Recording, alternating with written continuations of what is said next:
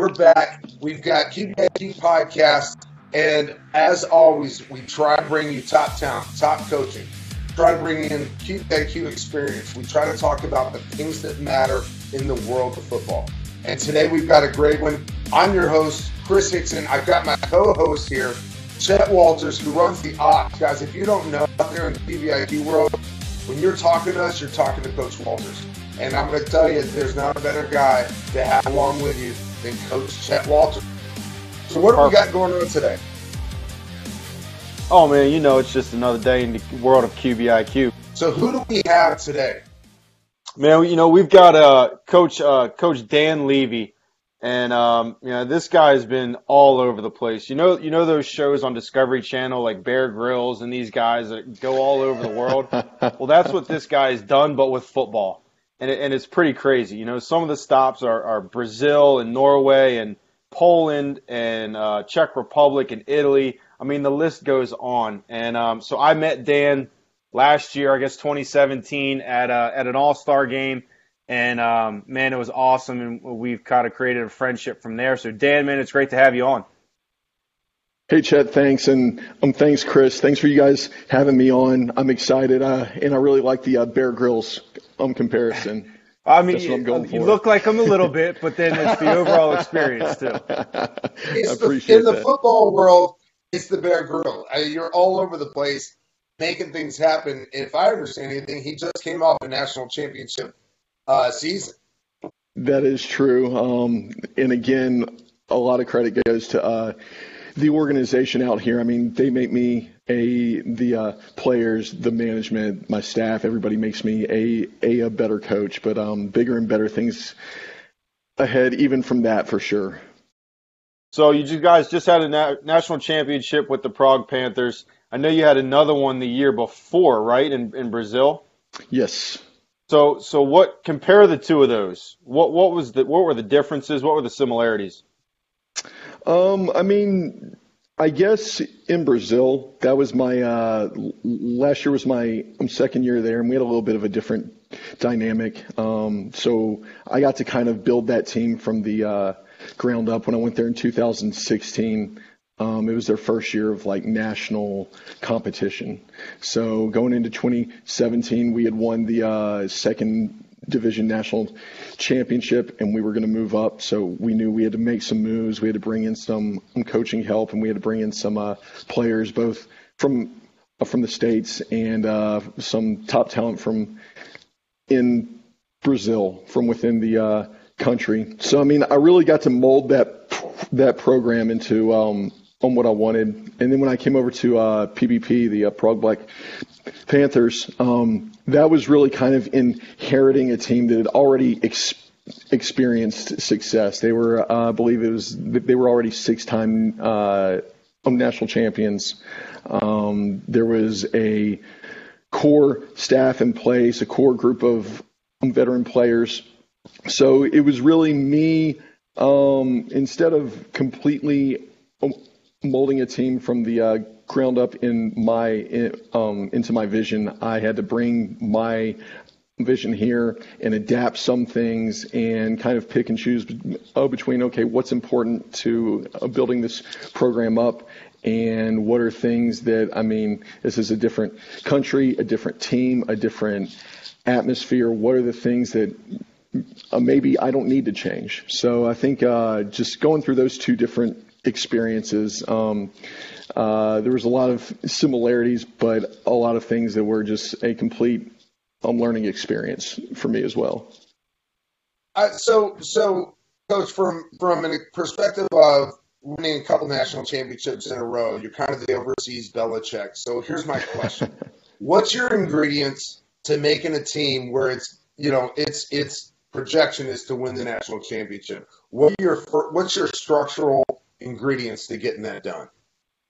I mean, I think that the first thing, I'm coming in as a head coach, you always have to come in with a vision, and then you got to sell it to your guys, to the organization, to the coaching staff, and to your players, because you can believe whatever you want to believe, but if you can't sell it to the guys and they don't buy in, it's not going to matter. And I always tell other coaches that I talk to, and I guess if kind of my credo is a head coach has to come in and make decisions, and his players have to make him right. So as opposed to sitting there and waffling and dwelling on doing this or that, going for it on third down or on a fourth down, or are we going to do this? You prepare, you stick to what you believe in, and you decide. And if your players and your staff and your management is bought into what you're doing, they will make you right. So that vision that you bring to the team and the ability to sell it, hey, this is where we want to be.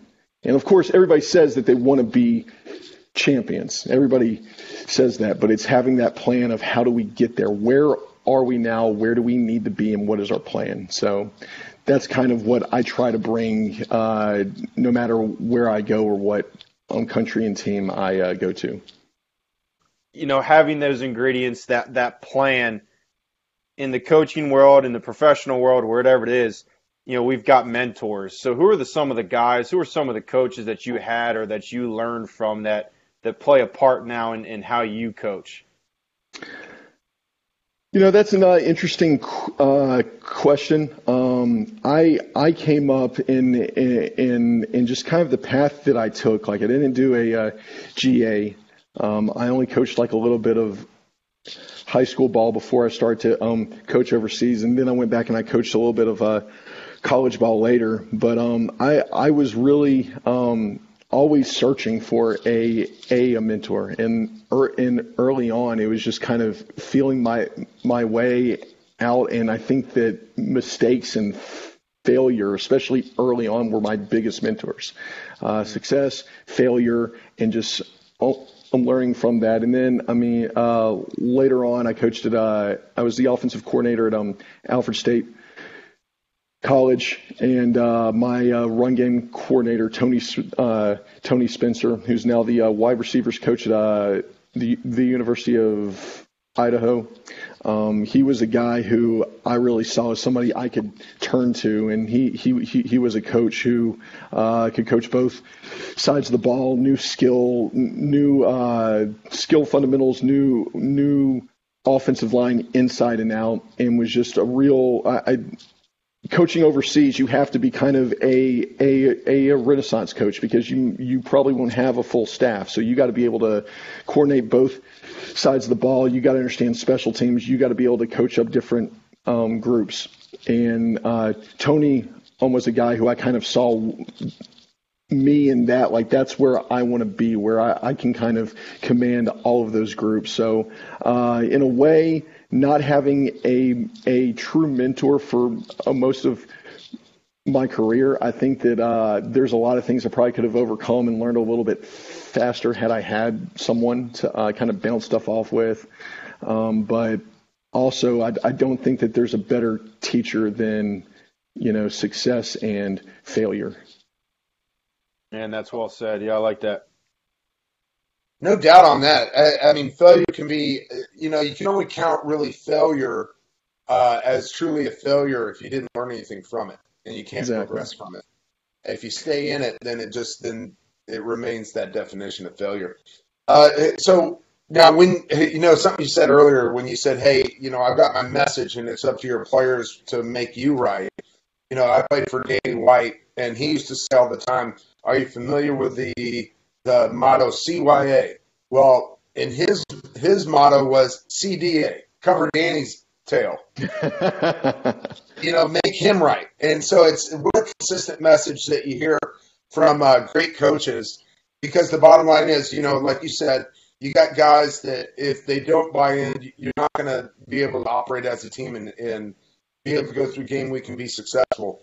But if you buy in each week, each day, and you get a bunch of guys that are great bonding in the locker room, and then always have that mentality of max out. Like any opportunity to max out, and whatever that be, from the film room to the practice field, that builds a resume that suggests expectation of consistent winning. And so when I hear those words that you say, I find my puzzle pieces just so intrigued about it. And I think my interest always, because I don't have a great feel for what the football element, the football environment or skill level is over there in Prague. What is it like? How can you compare it? And then you knowing what you know, how quickly can you advance those guys to cover the gap in between where they are currently and trying to expectation of building them up to how American football is? So, in terms of the level, whenever I discuss this, I always kind of compare it to Division III football, and there's some variations within there, but I say that because, for example, on one extreme, I got two offensive tackles who are brothers, and they're both 6'6". The older one's about 320 pounds, and the younger one's about 340, and they're great athletes. These guys, had they been born in the States and started playing football at a younger age, would be Division I players. But then you'll have guys who, maybe I have a defensive end who's 220 pounds. He's a good player, but I mean, he's an undersized guy. And then with the vast majority of overseas teams, whether you're talking about in Europe or in Brazil, you have these guys who could go, maybe a handful of guys who could play Division I, 1AA, or Division II ball on the same team with guys who just started playing the game and aren't at a JV high school football skill level yet. So, and you have these guys more or less operating on the same team. So one of your challenges coming in as a coach, of course, those guys who are already great players out here, you want to make them better because every player can improve. There's a lot of there's just not the access to coaching out here, especially at certain positions like offensive line, like QB. And these guys haven't had that access, even the great players, so you want to give that to them. But also, if you really want to succeed and you look at the top teams on the continent out here, they coach up their depth. So you get outside of your core 20 or 30 guys who are good college football level players. You get outside of that, okay, well, now I got another 30 guys who they need to be serviceable because injuries are going to happen at some point. Guys are eventually going to retire. We've got to be good with our youth program and making sure that these guys are coming in with a high football IQ. And that's the biggest challenge, I think, because you're short on resources out here. So we have, we have a smaller budget. We have less time because this is semi-pro, and a lot of these guys have their day jobs, so we don't get them all day, every day. And you have to figure out ways to, okay, how can we make them smarter, better players? How can we get them to buy in and, as you said, Chris, max out on their commitment to the program? So it's a really interesting dynamic that you don't find anywhere else. We're playing a Division III college team here on June 16th. It'll be the first time PBP's ever done that. North Central College from Illinois is coming up here, and we're going to play them. And that's going to be a big event for us, a big test, and we're going to really, get to see, are we competitive in this game? Can we win it? All those things. Well, you mentioned that in some of the gaps, and that's something that we're looking to do here at QBIQ is how do we make that jump overseas and better help those guys over there understand the game? Because we're obviously QBIQ is a fundamental system to understand how defenses organically want to work inside their framework. And in terms of that, have you had any advancement? Have you been able to use any of the QBIQ stuff with your players in your installs? Oh, for sure. And I'll actually touch on a couple of points there. The first one is, I think that QBIQ as a platform has a lot of value when it comes to international football, because if you compare, I'll start with, again, resource-wise. Just about every team in Europe has a limit on how many American players they can bring in. So, for example, for us, it's 3. For some teams, it's 4. For some teams, it's 2. Some teams, it's 1. And just about every team, I would say 95% of teams competing in one of the first division leagues in Europe use one of those finite spots on a QB. So bringing in an American QB to run their offense, and the reasoning behind that is, even if you have a guy who gets into your youth program when he's 13 years old, the question becomes, what access has he had to coaching, and what access has he had to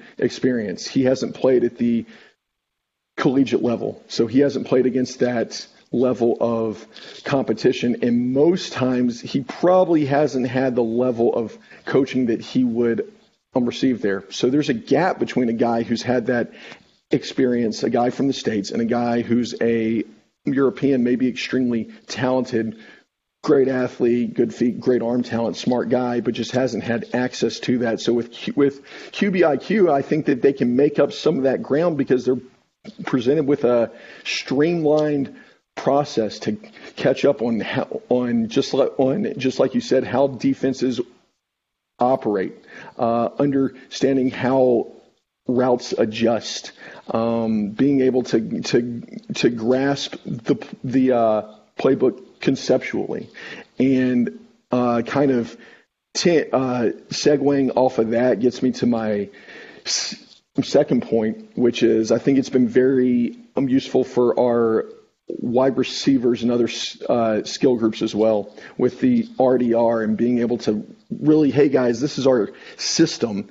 Now get the middle reps so you learn it conceptually, and you're not just trying to get by memorizing your specific route as it's written on paper, okay, versus cover 3, I got that bang seam. Ball's going to come in fast. Well, now you understand that. So I've seen probably more than with our QBs, because we've been in a transition year. Our longtime Czech Hall of Fame QB, he retired after this year, and our backup to him after he delved into QBIQ, and we worked pretty extensively, he got signed by another team, which is unfortunate, but it's part of the business. So we're bringing in an American, and he's getting involved with it as well. But I mean, going back to fall camp, which we had in October, I mean, our receiver core, which all had access to the platform, had improved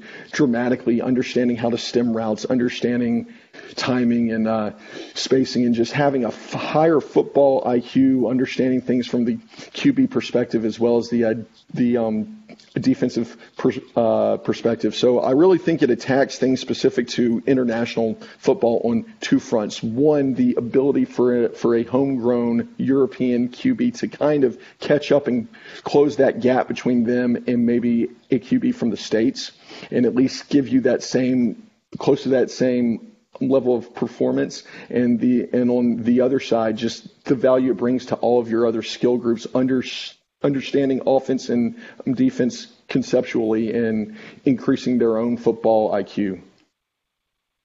And great answer. You know, we're obviously always excited to introduce it to anybody, but we get really excited to. I mean, every time we ship overseas, we get excited about who it is, what country it's going to. And especially when we get an opportunity to work with, you know, somebody like the national championship Prague Panthers, for us, it's a exciting thing.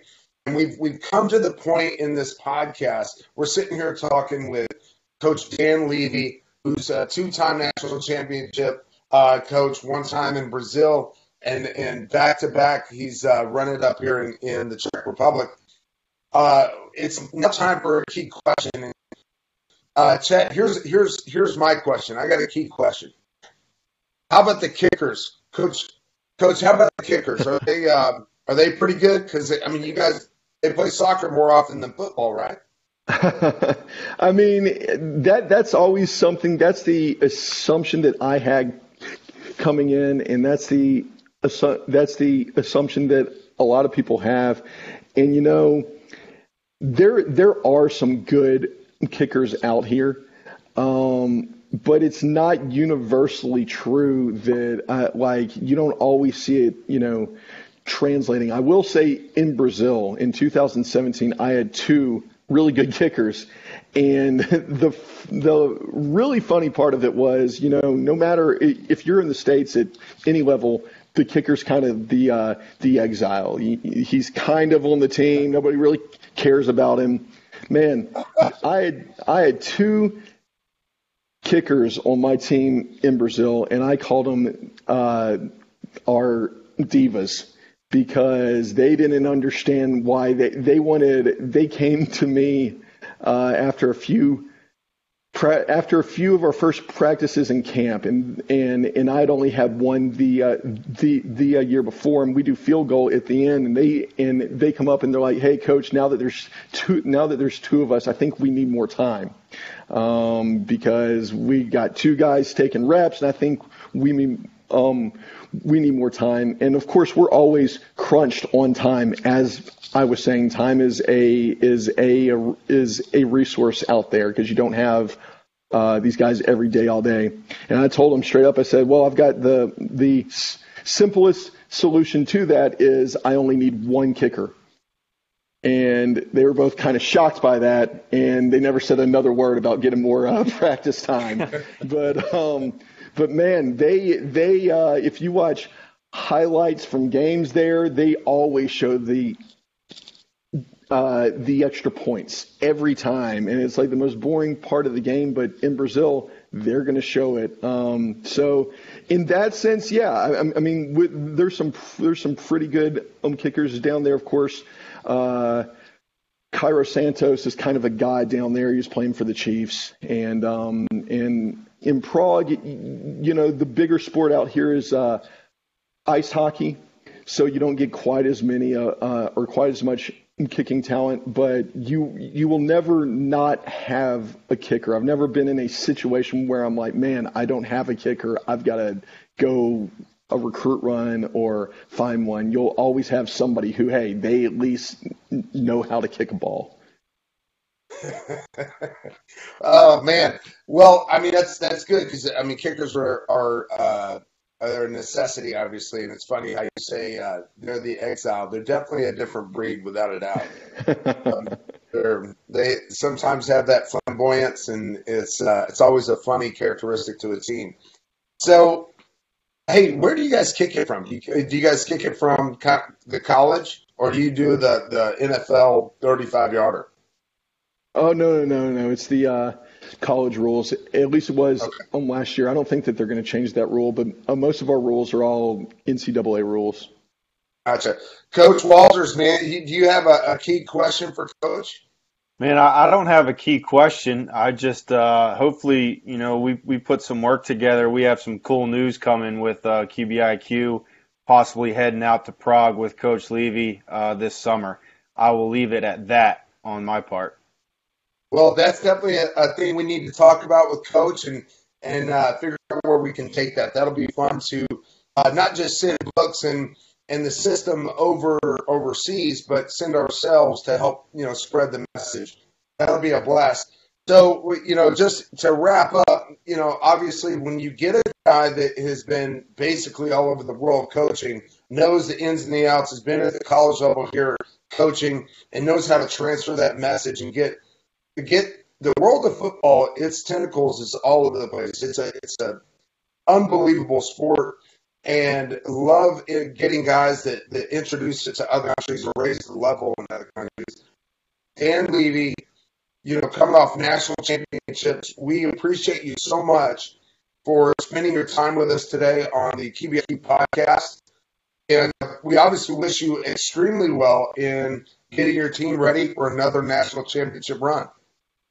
Well, guys, thank you so much for having me on. We really appreciate the value that QBIQ has brought to our team, and I definitely hope that you guys can make it over here, not just for the football side, but Prague is one of the most beautiful cities in the world. So I'm sure that would be an experience that anybody would enjoy. Sold. We'll see you this summer.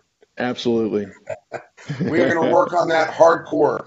Coach Walters, appreciate you as always running co-host with me today. Yes, Listen, sir. guys, you watched and listened to the QBIQ podcast. And we're just trying to bring you talent, trying to bring you coaches, trying to bring you extra special stories in the world of football, and I do mean world, especially on this edition of the QBIQ podcast. I'm Chris Hickson, your host. We will see you next time when we drop another one. Check it out for the QBIQ podcast. We drop usually on Mondays. All right, guys. See you later.